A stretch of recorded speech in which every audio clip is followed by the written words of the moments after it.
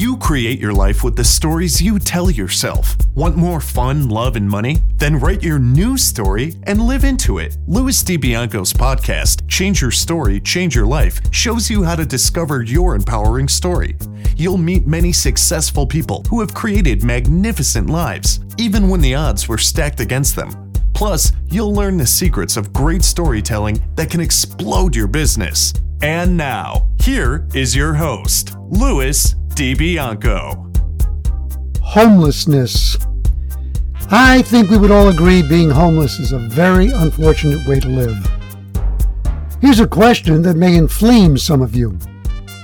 Is a homeless person a victim of circumstances or a victim of a destructive narrative, a story in the person's mind? And before you stone me to death, I'll say this. I don't naively believe that it's always either or. I do believe in and know the transformative power of our inner stories, a power that can elevate or destroy your life. Hey, hello storytellers, and welcome to another episode of Change Your Story, Change Your Life. I'm your host, Louis DiBianco. We're fortunate that our host, Audible, is enriching lives. They are offering you, our storytellers, a free audiobook download of your choice, plus a 1-month free trial of all of Audible's service. And you get to choose from more than 180,000 titles. Simply go to www.audibletrial.com/story power and take advantage of this wonderful gift. Remember that this show is enriched by our dialogue with you, so keep your comments and inspired thoughts coming. Send them to Louis, Louis, at changeyourstorypodcast.com. Today's guest knows something about homelessness and stories. He is the founder of Man Talks, an international organization focused on men's health, wellness, success, and fulfillment. He's also an international speaker, podcast host, and lifestyle entrepreneur. Once upon a time, he led high-performance sales and operations teams for none other than Apple. He has done a TEDx talk, and he has shared the stage with Lewis Howes, Gary Vaynerchuk, and Daniel Laporte.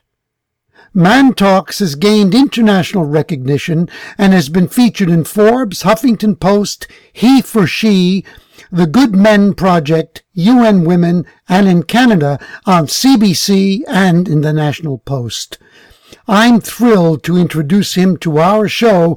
Connor Beaton, welcome to Change Your Story, Change Your Life. Thank you very much for having me. I feel like I want you to record my intro. That was so for everything.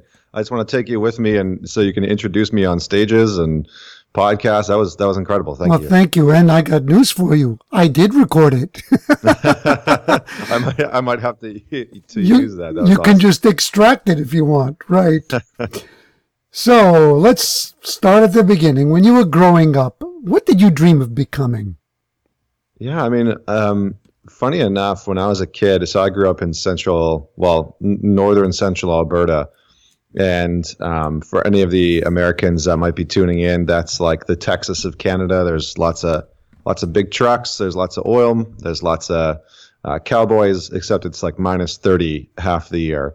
And oddly enough, when I was a kid, I dreamt about either being a musician. So I loved Michael Jackson, and I would always listen to his stuff as a kid, and I dreamed about being on stage and performing in front of people, or I dreamt about being part of the military, which was something completely separate and random, and I'm not even too sure where that one came from. The singing and the performing dream made more sense. Wow, that is quite a dichotomy from singing, for being a creative artist, to being a person in the military.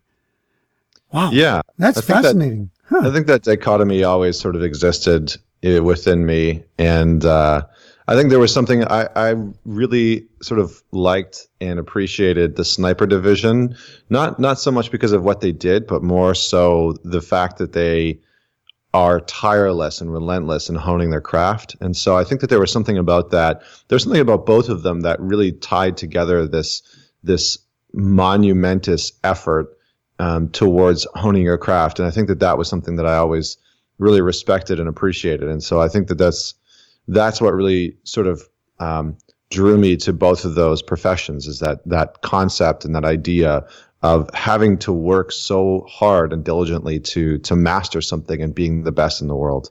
Yeah, I was just going to say, it sounded to me like you were really talking about mastery, and that is something that has attracted you all your life. Mm-hmm. And I as well have always been attracted to mastery. And who planted the seed for, let's say, the dream to be in the world of music?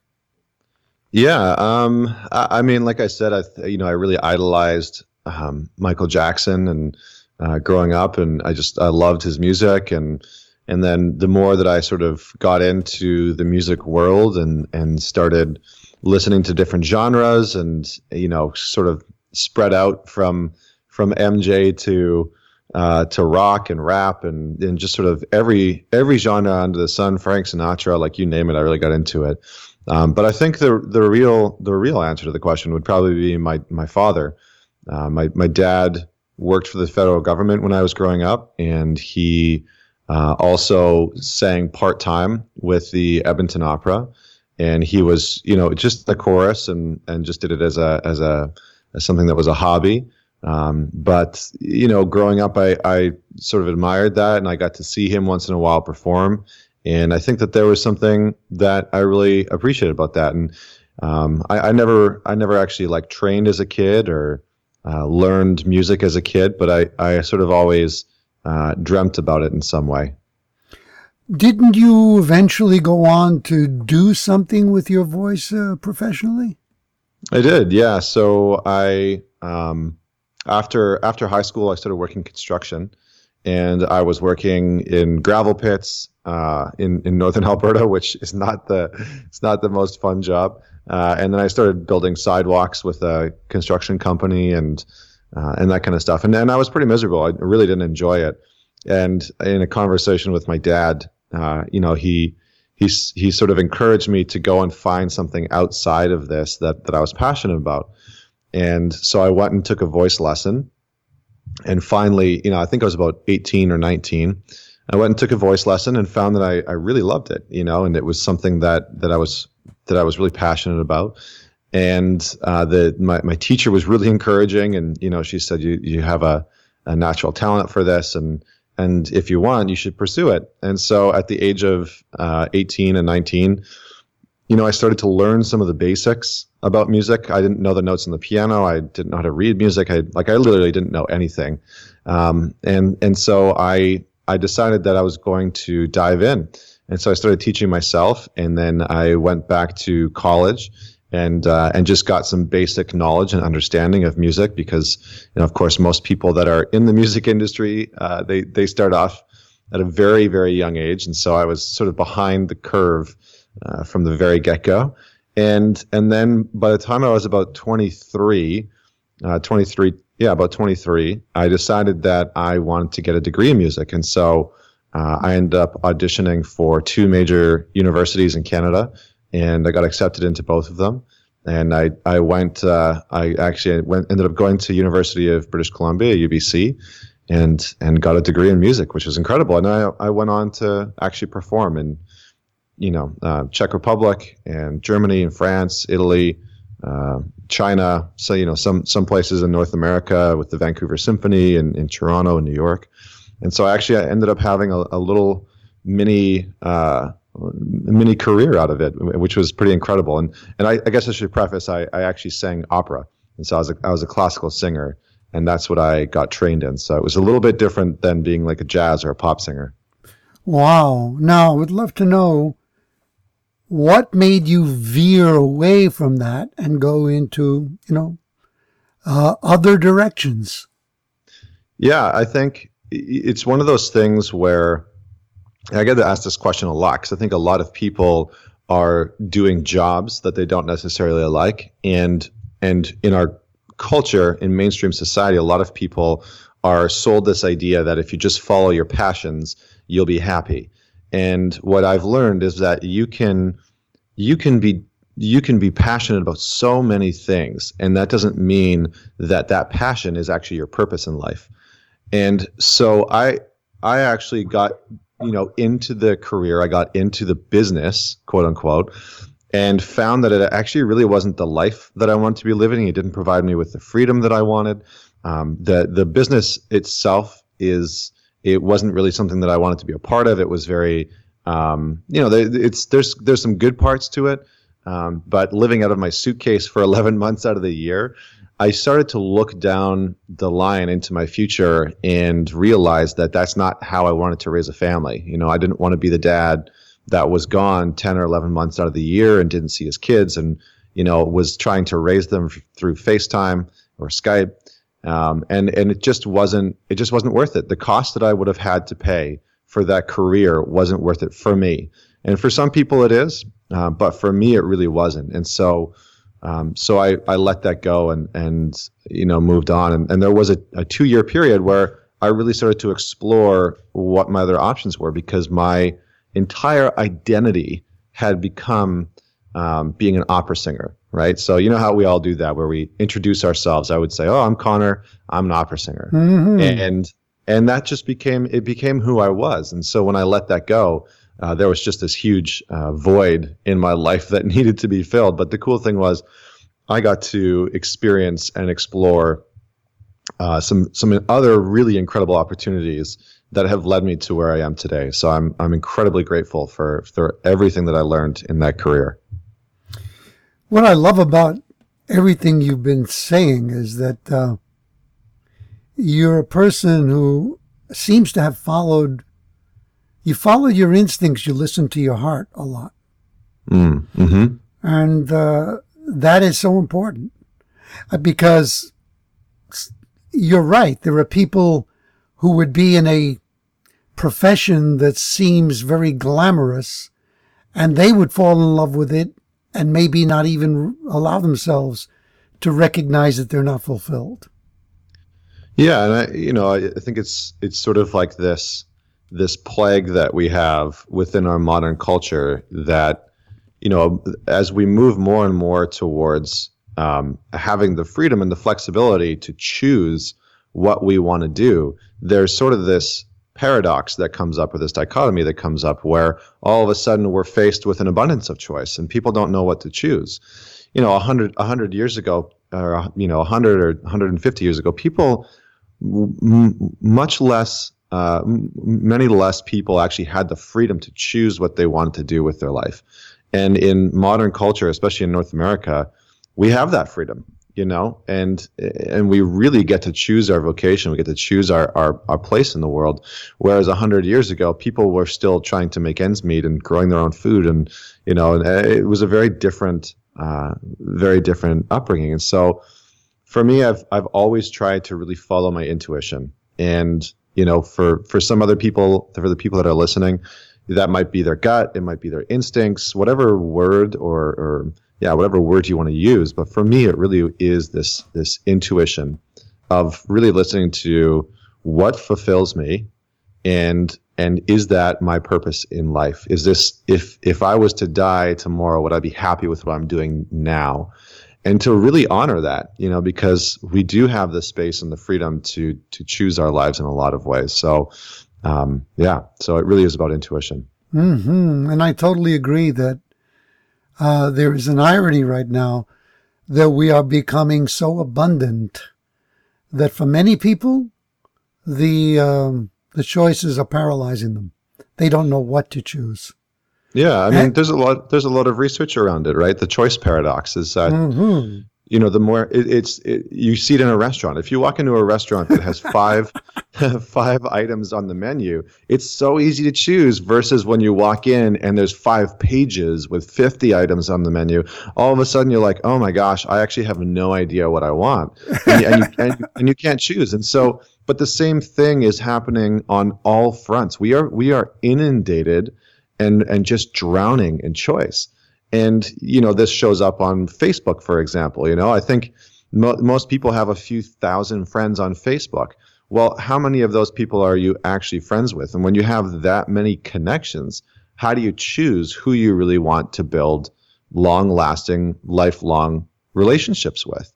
And so, and the same thing's true with our career, with our vocation, with our purpose in life. All of a sudden, we have access to so much more than we used to have access to. And now people are sort of struggling to really choose what direction they want to take their life in, because they can take their life in any direction. Mm-hmm. So how do you know where to go? Yep. And so we really do have this, I work with a lot of men and women who are trying to answer that exact question. Why do I exist? Where do I want to go? Why am I here? And what do I want to do with this thing called life if I really get to choose whatever path I want to walk? I love it, because that's what I'm perceiving as well. And what I'm seeing connected to that is that one of the big challenges is the enormity of the choices for distraction. And the distractions are coming at us so fast that I think many people don't even recognize that they are distractions. The media and the web and digital technology, which I absolutely love, is bombarding us at an exponential speed with distractions. And many people haven't caught up because they just they haven't developed the mechanism to deal with that assault, if you like, Mm-hmm. Yep. Yeah, absolutely. I love it, though. I think it's a wonderful playing field to be in. You just got to learn to navigate it. I don't know why I'm curious about this, but did you have heroes when you were a boy? Yeah, I mean, I think I was like the classic. I loved being outside. Like if you met me when I was a kid, and it was, whether it was summer or spring, fall, winter, like it didn't really matter. You would find me outside in the backyard, just kind of like a salt of the earth kid. I was digging holes and just playing around, and I was the kid that would rally all the other kids together and play games and build forts and kind of stuff like that. And so I really loved being outdoors, and so I didn't really have like a lot of heroes in the real life sense, but my hero when I was a kid was Superman.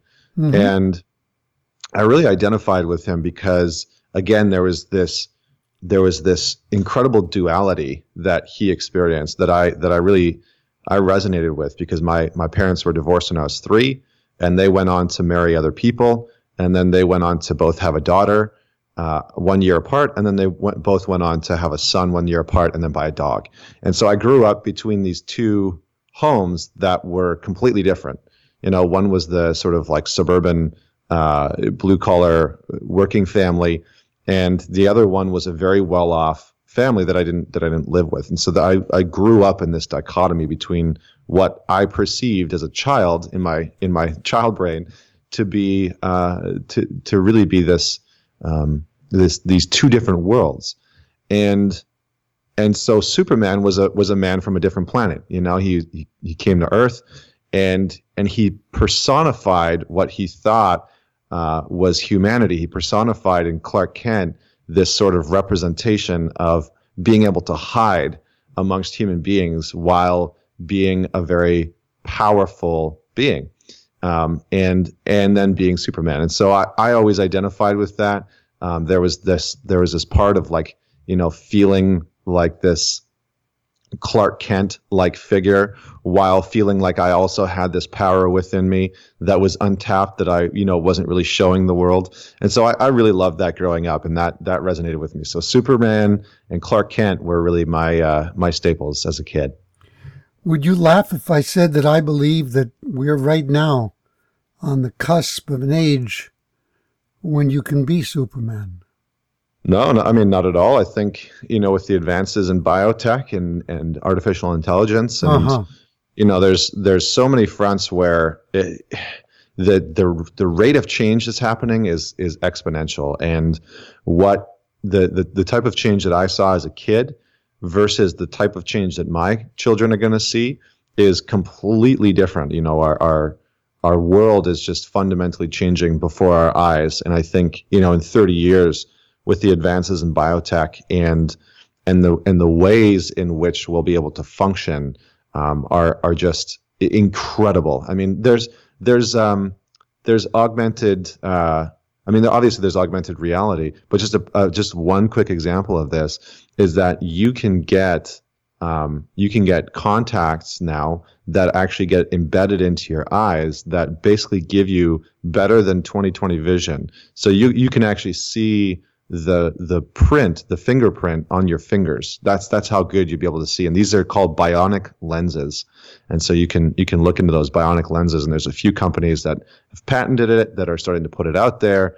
And it doesn't matter your age. You can, whether you're 60 or 70, you can have bionic lenses implanted into your retinas, and it will fundamentally change the way that you see, and you'll have better vision than pretty much anybody else on the planet, which is incredible. And so that's just like one small glimpse into how our sort of human augmentation will actually be unfolding. It's very subtle.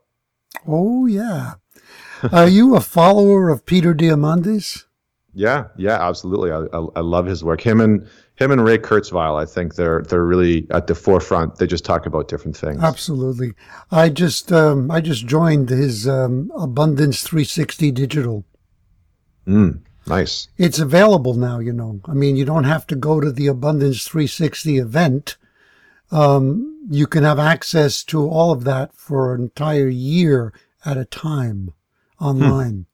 Nice. Yeah, I'll send you some information about it after, because it sounds like, you're already part of that in your consciousness. So, it's fascinating stuff. I absolutely love it. Shifting gears here a bit. What were the events that drove you to a very low point in your life? The events that drove me to a very low point in my life were being completely out of alignment with really my own truth and knowing that I was pursuing in some ways somebody else's dreams, and that I had basically built my life in such a way to get approval and validation from other people. And I was this like classic nice guy, people liked me. I was nice on the outside, but on the inside I was pretty miserable because I just couldn't. I never felt like I was pursuing my own goals. I never felt like I was pursuing my own dreams. I never felt like the path that I was walking was actually mine. And so that led me to really hide things in my life. And so I always felt like I couldn't own or communicate or ask for what I really wanted in my relationships, in my work, in my health, like just every part of my life. It was really this sort of plague that took over. And that started to really drive me down a dark path because, I started to lie and manipulate to try and get what I actually wanted in the world and in my relationships. And it was incredibly isolating because all of a sudden I felt like even though I had some really great friendships, I felt like none of them actually knew who I was because I had done such a great job of creating this fake persona of who I thought other people wanted me to be, that I felt completely alone. Even though that wasn't true, even though I had good people around me and good friends and family, I felt completely alone, not because, I didn't have people who loved me, but because I felt like I wasn't lovable. And that really led me into a dark space. And I think that a lot of people go through that in some way, shape, or form. I think a lot of us go through this space of feeling like we have imposter syndrome in some way, in some area of our life, whether it's, we get the partner that we've always been looking for, and all of a sudden we start to self-sabotage because we have this underlying narrative, or we have this underlying program that's sort of running in the background that's telling us that we don't deserve that. And I see it constantly in people's lives where they're self-sabotaging. And so that's what led me down the path. Now, when did this happen, and what was it that you were actually doing at the time that made you feel this way? Like what kind of work, something, talk about that. Yeah. I mean, it was interesting because it was sort of at the peak of when I was singing. And so from the outside, it actually looked like my life was this magical fairy tale that I think a lot of people really admired. I was singing, I was traveling all over Europe and China, and I really just all over the world. And I was, getting opportunities to perform and get paid to travel. And I had a beautiful girlfriend at the time. And again, in all of these areas, I felt like I was a fraud. I felt like I didn't deserve the things that I was achieving. And it's not that I was a fraud in the sense that I didn't deserve them, but I was a fraud in the sense that I really wasn't owning what I wanted in life. And so, I was out of integrity in my relationship, my singing while I was, posting photos on Facebook and, doing keeping up the whole social media scene behind the scenes. I was really struggling. I'd get out of rehearsal. I'd be frustrated. I wouldn't be happy. I wasn't enjoying myself. And I was really miserable with my career. And, and everybody else kept telling me what a great life I had, and my friends would say, oh, like, it's so amazing that you get to go do these things. And my family would say how lucky I was. And, people that I met, people that I would sing for, would continually tell me how incredible it was that I got to make a living off of my passion. And I just felt even worse because here I had all these people telling me that I should have made it, and I was miserable. And I think that in that moment, I really realized that you can seem to have it all from the outside and feel like you have nothing whatsoever. And it really taught me a lot about chasing fame, chasing fortune, chasing validation from other people, and really starting to pursue what I actually wanted to do in the world. How long did that period last, and what did it look like when you hit rock bottom? Probably too long. It lasted too long. I think oftentimes we hold on to things longer than we should because, there's this belief in mainstream consciousness that like resiliency and gritting and just like, getting through it is this really important trait or characteristic to have. But the problem is that we often execute on resiliency in places where we actually need to let go and have resiliency in the space of letting go rather than in the space of holding on. And, I grew up as an athlete. So letting go and moving on from something that was making me miserable meant that I was a quitter, meant that I was a failure. And so I was probably in that space for a good year and a half, maybe 2 years. And I just couldn't seem to let it go until, it all came crashing down. It's like if you've ever seen Austin Powers, the original Austin Powers, there's a scene where he's sitting on this steamroller and he's driving towards this guy that's like, 50 yards away. And the guy's just screaming because he's like worried about getting run over. But the steamroller is going so slowly that it turns into this awkward moment where you're like, is the steamroller still going to run him over? Because the guy could just move out of the way. Like, we can just see they could just move out of the way. And that's what was happening in my life. I could see that a train wreck was on the horizon. I could see that my life was, if I kept going in this direction, was going to completely implode. But I felt like I couldn't do anything about it. And so I just let the train wreck happen. And my relationship fell apart. My career imploded, and I walked away from that. And at my lowest point, I ended up living out of the back of my car for about 3 weeks. And that wasn't because I was broke, but because I felt broken. And I felt like that's what I deserved. And I felt like I couldn't go and actually connect with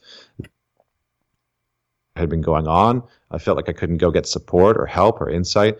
And so I just sat in this sort of space of being a victim and had my own little pity party in the backseat of my 2007 Pontiac G5 and finally, eventually pulled myself out of it. But that was really the low space. I saw it coming. I knew it was going to happen, and I felt powerless to actually steer the sort of vehicle of my life in a different direction, and just sort of let the car wreck happen, let the chips fall where they were, and decided to completely rebuild my life after that.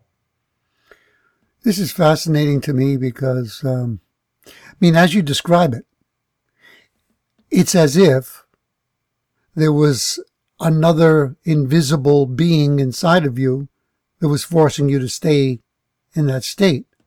Mm-hmm. And to me, that always comes back to the narrative, that it's those voices, if you like, that are speaking to us, that are overriding the other voices that are telling you you could be doing something to empower yourself, but you're listening to the disempowering voice. Mm-hmm. Yeah. And it's a disempowering narrative. And do you remember what your self-talk was like at the time? What kind of things you were saying to yourself? It was it was horrible. I think, for quite a few years, even growing up, there was times where I was pretty insecure. I had ADD when I was a kid, and I was one of the first kids in my school in like grade 3 to be put on Ritalin. And so there was just always like this internal dialogue of I'm not good enough, or I'm somehow less than other people, that there's something wrong with me. And that just got amplified. The more that I hid things, the more that I let my ego run the show and create this facade of a really impressive life to seek validation and approval from other people, the more that my internal self-talk just completely tanked. And, it was like in any given moment, I was always in the wrong. I was always doing something wrong. Like my internal dialogue was always that no matter what I was doing, like I wasn't waking up at the right time. I couldn't make, food right. I wasn't singing properly. I was a bad partner. And so my internal self-talk, was incredibly negative. And, I think that's what a lot of people experience when they go into depression. We talk about these symptoms of lethargy and, losing energy and not being able to get out of bed. But I think one of the biggest things that people experience when they have severe depression is just this horrendous self-deprecation, this horrible narrative or script that's running, this program that's running within our mind, within our brain, because the brain is essentially a computer. But this program sort of takes over and it starts to latch on to every part of our life. And for me, that really was the program that was running. And it took me a few years to dig myself out of that space and to really build the mindset that I have today, because, I went from being in that space to not being in that space, but it took a while and it took a lot of work. I'm sure it did. And was there a pivotal moment that helped you to rise up again? I think that there was a time. So when I decided that I was going to not live in my car anymore, I went back and started connecting with a few people, a few friends, and telling them what was going on and sharing my story, and really started asking for support and reaching out, to a few people and letting them know what was going on. And I was met with just an incredible amount of love and support. And I remember having a conversation with one of my best friends, and him and I had known each other for almost a decade. And I told him everything that had been going on behind the scenes and just kind of laid it all out for him, and was very open and transparent about my struggle over the last year or two. And, just kind of laid it all on the table, all the cards.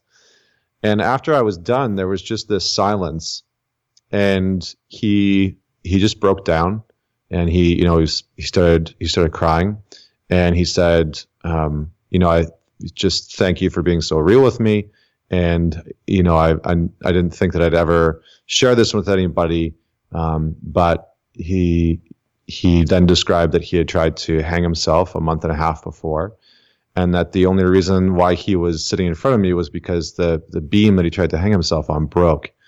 And I realized in that moment that like my problems didn't seem so bad. And not only did it not seem so bad, I've found myself questioning how I could know somebody so well, so deeply, and yet be missing out on the most important, you know, probably the most important details of their life. And the same, you know, he had known me so well, and yet we had this dynamic and friendship where we felt like we were alone in our suffering, and that we couldn't share those things with one another. And I started to notice that with a lot of guys, you know, a lot of the men that I had in my life, there was always this barrier. And it really opened my eyes up to the fact that I wasn't alone in my suffering, and that I wasn't alone in this space of not feeling like I could talk about the real stuff that was going on in my life.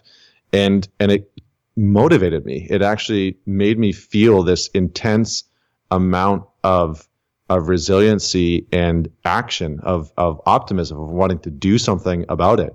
Like I had a cause and this incredible purpose, this reason for being in the world that I was now going to try and help solve. And I didn't know what that looked like at the time. And it was, you know, 3 years before I actually started Man Talks, and a lot of self-study and a lot of actual study and positive psychology and cognitive behavioral therapy, and learning about all of those tools before I actually leaned into the work that I'm doing today.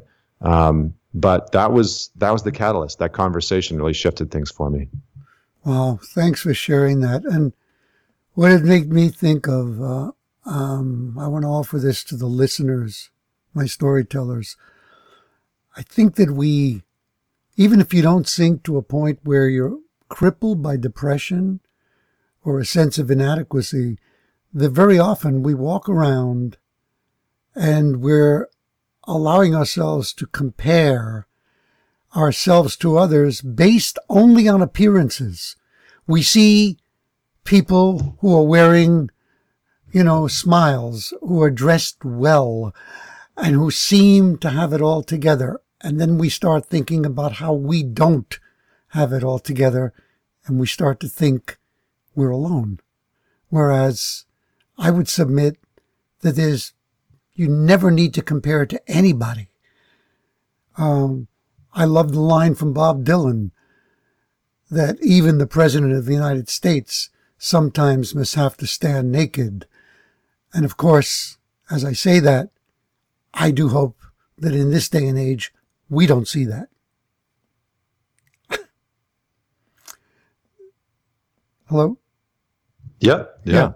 I agree 100%. I think that's exactly it, is that we never have to be alone.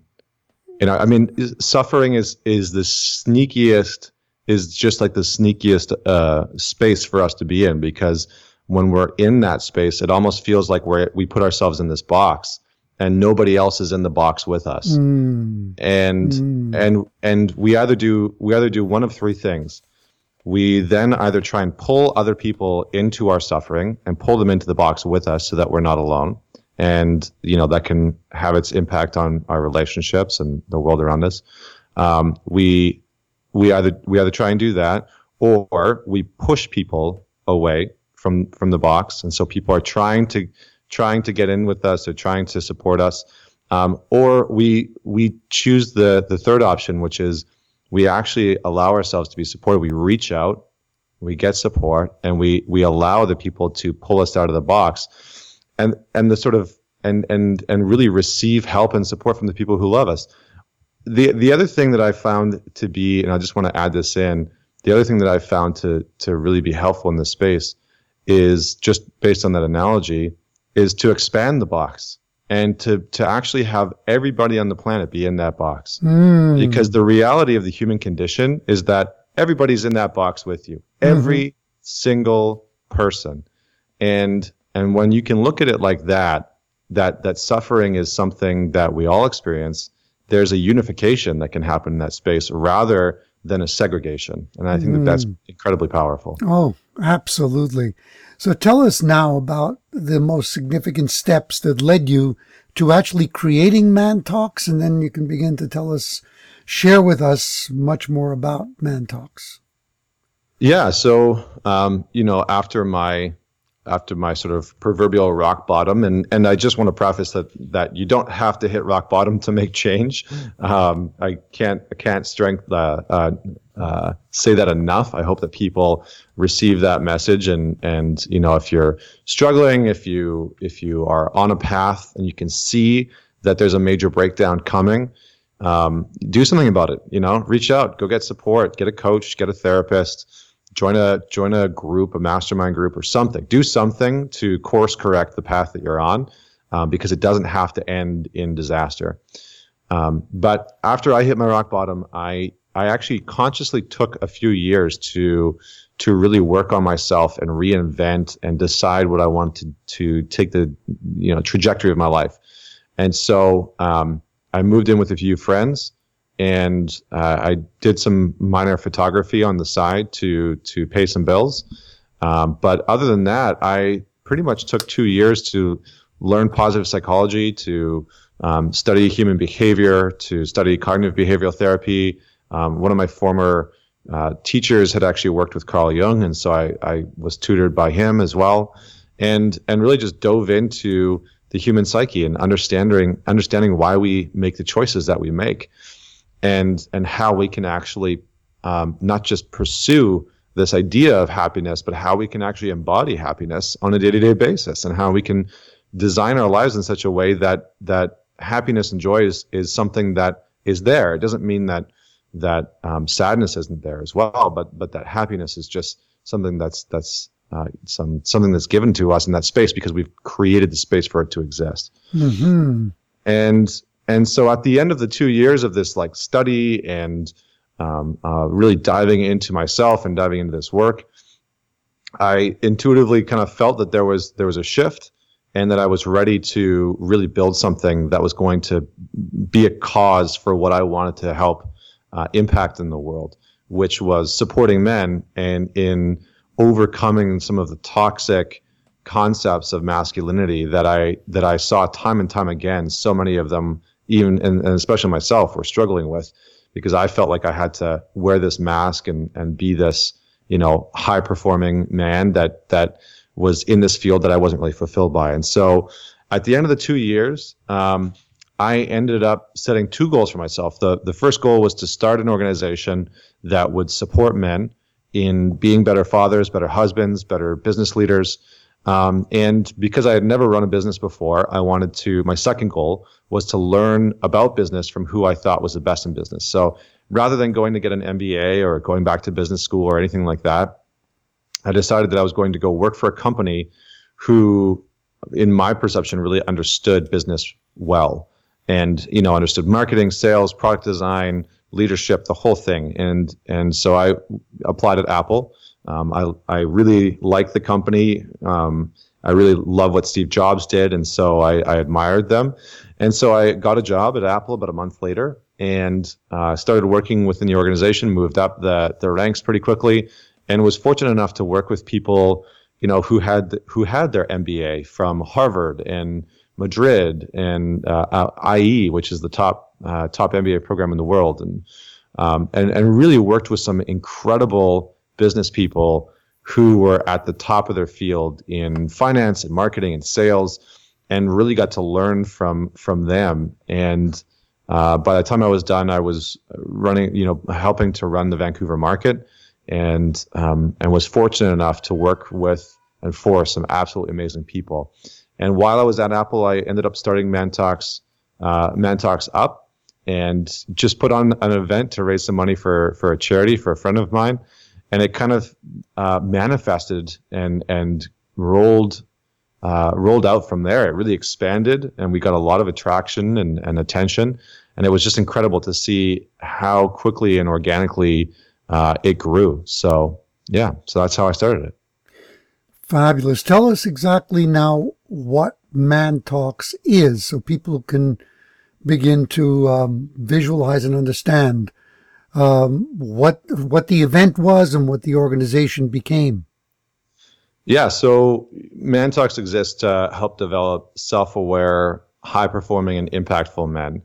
And the mediums that we use to do that are podcasts. I've interviewed some pretty amazing people. So we talk a lot about relationships. We talk a lot about mindset. We talk a lot about finding your purpose. So we've got the podcast. We've got a great website with some great writers.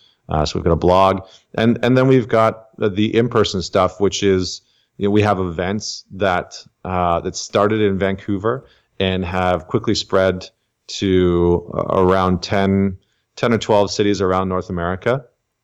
And those are live events that people can attend. And they're really, in the events, people share their autobiographies. So we have men and women speak, and the events are open to both men and women. So we want women to be a part of the conversation, and we want them to see that men are doing the work, that men are shifting, that men are growing. And so we have these great conversations where guys will come out and share their autobiographies. They'll share their life in sort of 20 minutes with their greatest takeaways and their greatest lessons, along with their greatest failures, around different topics. And then we've got mastermind groups, and we've got chapters for mastermind groups, sort of like the modern day men's group. I think that some guys wouldn't necessarily want to go join a men's group. And so we created a curriculum for a mastermind group, which is half personal and half professional. And so we go into finding your purpose. We look at social intelligence, we look at emotional intelligence, and we look at professional development. And those are like the 4 core pillars. And now we're starting to roll out some online products that people can join us and one-on-one. I do some one-on-one work with people as well, which is pretty incredible. So it's turned into quite the little movement and organization over the past couple of years. I would take out the word little. Now, how long did it take for you to begin to attract the leaders that you would need to implement this? Because you obviously, I know you think you're Superman, but I don't think you can be in all the cities at the same time. So how did this how did it come about? How long did it take? Yeah, it took a while. I mean, it was interesting because I knew I was onto something after the first and second event, where, we would have the event and a dozen people would reach out to me. And, the first 2 events only had like 40 or 50 people there. So they weren't very big. We started off pretty small. The first event was actually in a financial institution that had allowed us to have free space. And so, I would have the event and, a dozen people would reach out, all saying the same thing. How can I help? How can I support? I love what you're doing. I want to help it grow. And at first I actually had no idea what I needed, because it was just something that I had sort of created to support people and to raise some money for charity. And so people came out pretty quickly. And I think that's a sign that you are onto something special. When incredible people start to show up and they are offering support, we need to look at that. I see a lot of people that, have this lone wolf mentality, and they think that they need to build something by themselves, and it's actually the thing that crumbles what they're trying to build. And so yeah, it was actually pretty quickly. People started to come out of the woodworks. And they were coming to the events, they were offering support, and a lot of pieces came out of that. We had a guy that joined the team about a year in, and he was an incredible marketer, and he was passionate about podcasts. And he said, we should start a podcast through ManTalks. And even though I had never listened to a podcast, and I said, okay, sure. And so we started it, and I loved it. And it's been an incredible journey doing that. So that was really the journey of attracting people. When you're onto something, the right people will start to show up. And the greatest question that I think I could give you is, and something that I always use, is people, when they ask you how they can help, instead of just tasking them or delegating them with something, ask them how they want to be of service instead, and ask them how they see themselves fitting in the organization. and you'll very quickly know whether or not they're a good fit, because then they'll really have the opportunity to be transparent and speak their truth about how they envision themselves being a part of your organization. And then it's your job as the leader to really understand whether or not that fits in. I love it. And at the beginning, did you attract people mostly by word of mouth? It didn't sound to me like you had, an active marketing campaign to attract people to these events, did you?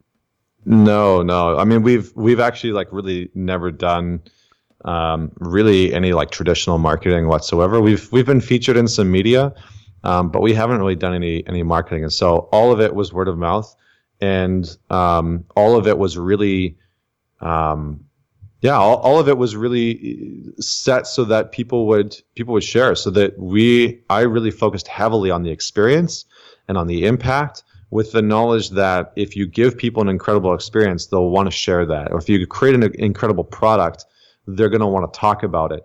And so for me, this is what I learned from Apple. They call them promoters in Apple. And so our job as leaders, whether it's in, creating a service or a product or an event or whatever that is to help create promoters who are going to want to talk about you and your brand and what you're doing. And so we focused really heavily on that. And at the end of every event, I just ask people, rather than sharing it on social media, rather than just posting some photo in a quote or something like that, to actually physically tell one person. And that was it.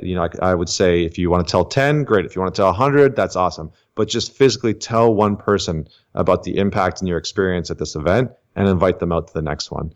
And that's what really helped us grow really quickly, because word of mouth is still and probably always will be the best referral and the best testimonial.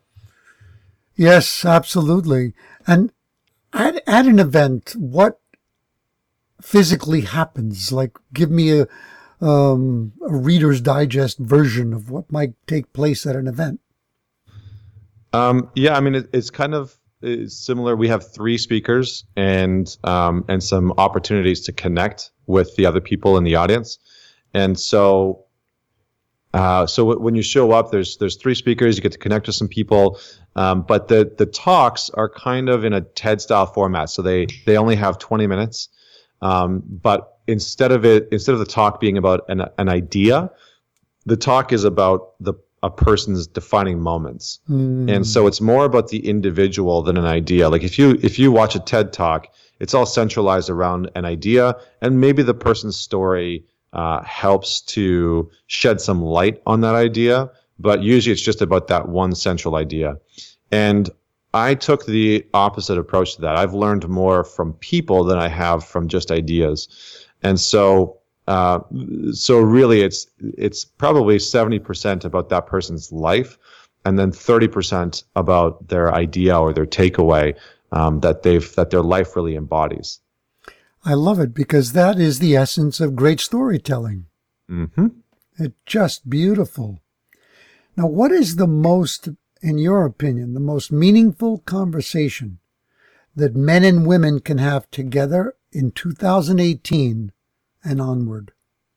The most meaningful conversation that men and women can have together is really around understanding one another's perspectives. I think we live in this age of juxtaposition where people are so fiercely trying to be heard that they are pushing themselves further and further away from other people's insight, other people's beliefs, other people's values, and we seem to see this rise of things like the alt-right and in response to things like we've got the MRAs, men's rights activists, that are in response to third wave feminists and all that other kind of stuff. And so what I would say is the most important conversation that men and women can have is to have the conversation of how much you're alike, but also how much you can honor one another's differences. And we seem to be finding ourselves in this space where there's this large call to action around having men and women be the exact same. And I fundamentally just think that that's garbage. It just is. Like, oftentimes we think differently, we act differently, we're biologically different, chemically and neurologically we are different. Like, there's just so many ways that we're different. And the more that we can start to respect those things, the more that we'll be able to understand what the other person is experiencing. And we'll have a completely different lens in which we can communicate. And I think that comes back to letting go of the need to have our opinions be right when facts say otherwise. And so I think that that's the biggest thing that we can do. And all of that starts with vulnerability, all of it. We need to be vulnerable enough to admit when we're wrong. We need to be vulnerable enough to hear somebody else's beliefs and their perspective. And we need to be vulnerable enough to lean into the discomfort of the unknown, of maybe not knowing how a conversation is going to go with our partner or with a friend or with a family member, and being unattached to the outcome, but still leaning in and having the courage to do that anyway. Love it.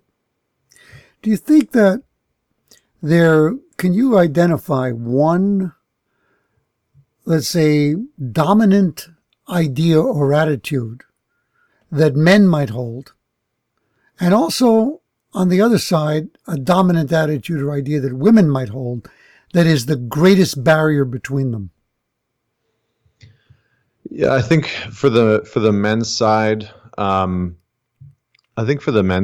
it really is in a lot of ways.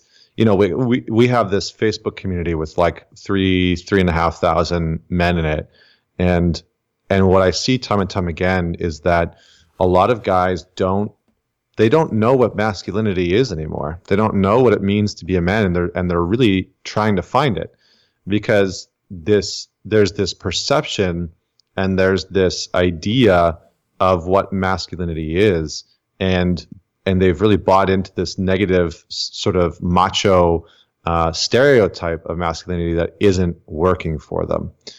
And so that's really a dominant idea or belief on the men's side, is that for a lot of us, we have this perception that we need to be this lone wolf, and we need to do things by ourselves. If we have problems, we need to figure it out by ourselves. If we want to build a business, we have to do that by ourselves. If we want to be in a relationship, that we have to figure that out by ourselves. And so, this perception is really a hindrance for a lot of men. And then on the women's side, I'm not really too sure if I can speak to that. I think, I've spoken at a lot of conferences that are female dominated, where they're wanting to understand what's going on in the minds of men. And I think what I've really seen is sometimes a leaning towards wanting to teach men how to be men as a woman. And I think that that's challenging for a lot of guys, because, if a man was trying to teach a woman how to be a woman, he probably wouldn't have a very good frame of reference for that. Mm-hmm. And so I think that for a lot of women, there's sort of like this trying to feminize men in some ways, because they see that a lot of guys are hurting. They see that men are struggling. They see that men are really, not in a good way, that they're in decline, that they're not happy, that, they're isolated socially.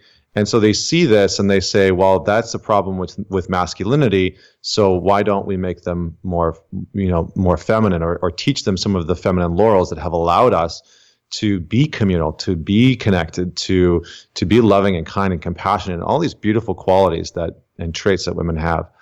But the challenge with that is that a lot of men struggle to really hear and enter into that space. And so what men actually need in that space is to learn healthy masculinity from other men, and to be taught about masculinity from other men. And so I'm not necessarily too sure if I answered your question from the female side entirely, but I think that's one of the challenges, and I think there is a little bit of a dominating narrative on the female side, especially now with the rise that masculinity is bad, that it's just like this blanket statement that masculinity is bad. I see it a lot in mainstream media where women are saying things like all men are rapists. And, there's this woman who put out an article that said that she thinks that her husband and her 3 boys are all rapists, and not that they're capable of it, but that they actually are.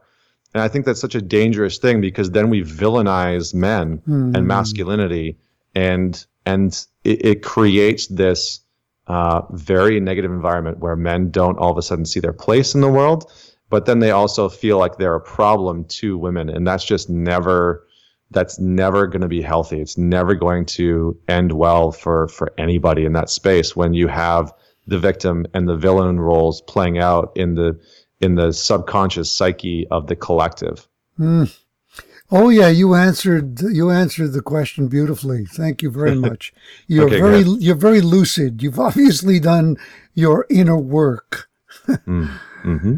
Now, do you think that today's man-woman conversation is also part of a much larger news story that's emerging in our world? Yeah, I do think that it is. I think that, we see this mainstream conversation happening because there is an evolution that's happening. Men and women are looking at their traditional roles and starting to question whether or not that's actually what they want, whether or not they want to buy into those traditional roles. And so I think that this kind of comes back to how we started this conversation around, we have so much choice, as a man and as a woman, you have so much choice around what that role can mean. And 50 to 60 years ago, our roles were so structurally defined that we didn't really have to worry about going out of that. Now, that doesn't mean that those structurally defined roles were healthy. In a lot of ways, they weren't. But as we sort of break down these traditional roles and stereotypes and archetypes of masculine and feminine, I think there's a bigger conversation starting to emerge of what does healthy masculinity and femininity look like, and how can we then create our lives in such a way that fulfills on that healthy masculine and feminine dynamic, and the realization that masculine and feminine polarities, that masculine and feminine energy actually exists within all of us. You're not just 100% masculine energy. You might have the parts and the genetics for it, but every man has a feminine side, and every woman has a masculine side. And I think that's the bigger conversation that's being pulled out of some of the dynamics that we're starting to see in this world today. I agree, and I think that we can start to make progress when we take the stigma off of the words. Because when you say every man has a feminine side, I'm totally at home with what you're saying, because I'm not threatened by what that word means. But you will get some men who, when they hear that word, are threatened by it, and vice versa. Women who hear masculine, they've already demonized the word masculine. And so you say, oh no, I couldn't possibly have masculinity in me because I abhor it. Well, they abhor a story around the word. Mm-hmm. Yeah, absolutely. I mean, I think a lot of people have these internal narratives around what masculine and feminine is, or what men and women are. And I think that we need to start challenging and questioning those. Not that we need to all be sort of like asexual, genderless beings, because I think that's absurd. When we have so much physical, chemical, biological evidence that genders exist in every species. And so, it's not that we need to move towards this genderless space, but it is that we need to sort of break down and at least look at and be conscious of what our internal narratives and dialogues are that may have been even implanted in your childhood. If you grew up in a household with a single dad or a single mom, and they didn't like their partner, there's probably some pretty embedded narratives that you have about the opposite sex, simply because your single parent felt resentful or had animosity towards their partner. And that animosity, that resentment gets carried down because you heard those messages as a child, and as a kid, you're just a replicating machine. You mirror what your parents do, you mirror what their beliefs are. And so in a lot of ways, if we're not conscious of that, we've taken on the beliefs of our parents. Or if you watch Fox News and CNN 4 hours a day, you're going to take on the beliefs that they're spewing out. And so just being conscious of what people are putting out and really challenging it, questioning literally everything, I think is so important. Totally agree with you. What makes you jump out of bed on fire every day, Connor? That's a good question. I think some mornings I don't jump out of bed with fire. I think in the personal development world, people oftentimes like portray this sort of like perfect being. I see like a lot of coaches that sometimes speak on our stage that make their life seem just picture perfect, and it's BS. And so I'm usually pretty honest with how there are some mornings where I don't jump out of bed. I legitimately roll out and onto the yoga mat. But I think the thing, just to answer your question directly, the thing that really gets me out of bed in the morning is knowing that I have purpose in life, and knowing that I have this deep responsibility and this function in the world that I'm happy with, that I'm fulfilled by, that I know I'm being of service to. And that, the Japanese call it ikigai. Ikigai is the Japanese word that literally translates to your reason for getting out of bed in the morning. Mm-hmm. And my ikigai is my purpose is really around supporting men and helping to build better men, helping to build better fathers, husbands, business leaders, professionals, and men who are genuinely happy and fulfilled. Because when there's better men, there's just better us. There's more equality in the workplace. There's better fathers that are raising kids that are future generations. There's better husbands who are showing up for their partners and able to hold space for them and hear them and love them in the ways in which they genuinely need. And for me, that is a good enough reason for my existence. It's a wonderful, wonderful reason for existence. It's empowering and important, especially today. Yeah. What is your favorite book? I have a couple really good ones. I'm gonna give two instead of one, because I can never choose between these two. Okay. But the first one is a book called Awareness by a guy named Anthony DeMello, and the last name is two separate words. It's DeMello, Anthony DeMello, and that's just an incredible book. It's an incredible look at awareness. He was a Jesuit priest. He was a spiritual teacher for quite a while. But he's just got such an incredible way of laying out how awareness is the single most important thing that we can have in our life. If we want any hope of any change in our life, that we need to cultivate deep awareness. And then the other book that I absolutely love, and both of these books I've probably read at least half a dozen times. The other book that I love is a book called The Wisdom of Insecurities by Alan Watts. And the book is just, what the title is. It's really what our insecurities have to teach us. And if we are present to our insecurities without letting them define who we are, we can actually allow them to refine our character. And I think that his message in that book, while sometimes, because it's Alan Watts, sometimes a little esoteric and out there, is incredibly profound. In its simplistic version of understanding that our insecurities are teachers, not bullies to be avoided. Love it. How about a favorite quote?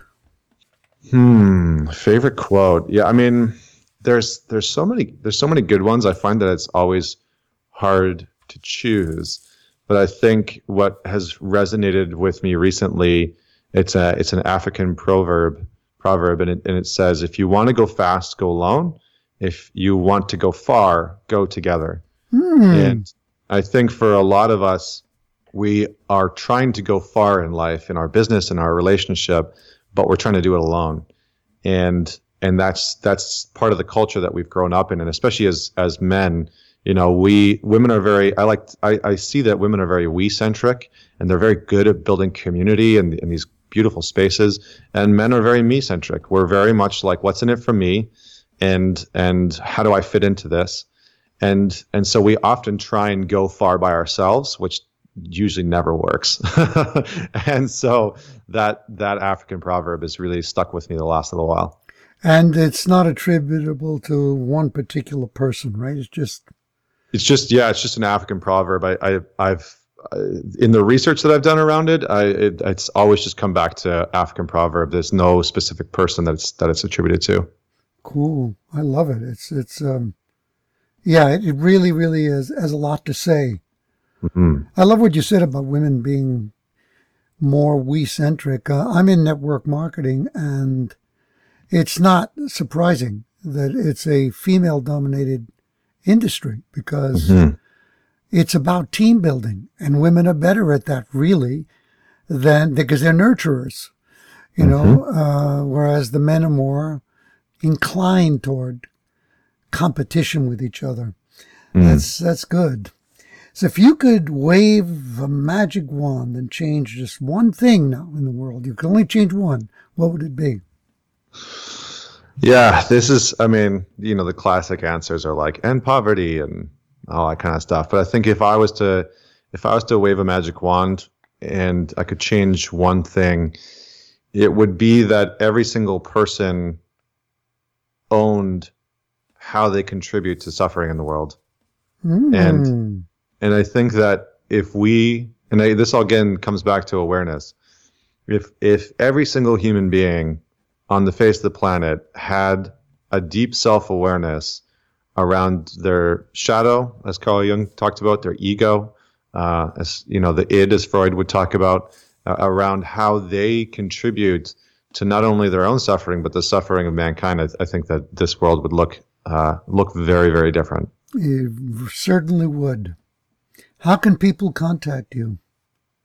People can either check out my website, ConnorBeaton.com. They can go to mantalks.com if they want to, check out the podcast and the blog. Or if you just want to connect with me for something one-on-one, you can just reach out to me, Connor, CONNOR @mantalks.com. Happy to take any questions that you have, or if you're looking to work one-on-one with somebody, that's great too. Or just, hit me up on the general social media channels. I think I'm on Instagram, Connor.Beaton, or just @mantalks, Facebook, like whatever your form of social media is. I think the only thing I don't really use is Snapchat. I just can't get into it. I don't know why. But you can reach out to me pretty much anywhere and I will get back to you. And Beaton is Beaton. That's correct, yeah. Right. Any final thoughts for our storytellers today? I think just coming back to the point that your life is the greatest story that the world actually needs to hear. And I've seen a lot of speakers take the stage. I've seen a lot of storytellers on podcasts and videos and all that kind of stuff. And the one piece of advice, if I was so inclined to give advice, whether or not you take it is up to you. But my one sort of thing that I would leave you with is that oftentimes I see people tell their story before they're ready. And I see people share their story and their journey from a space of still being hurt and wounded. And it never has the impact that they intend. Because when we tell our story from a space of hurt, and when we tell our story from a space of trying to heal, it's more about us than it is about the audience.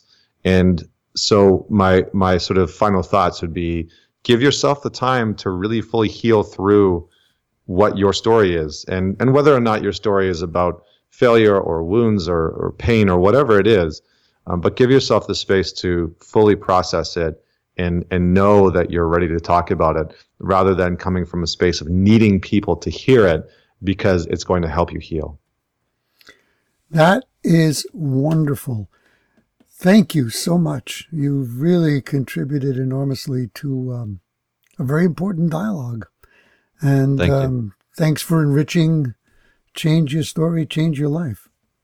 Thanks. Thanks for having me. I love the interview. Thanks for having me on today. Absolutely. And I really wish you enormous international growth. I'm sure it's going to continue.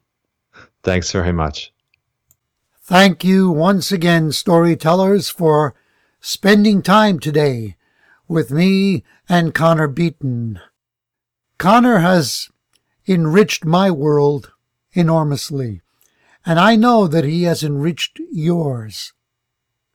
He brings an awareness, an energy, a message to the world that if you open yourself to it, allow it to touch you, allow it to move you, you cannot help but grow, to grow into a better version of who you are, get closer to being the best you possible.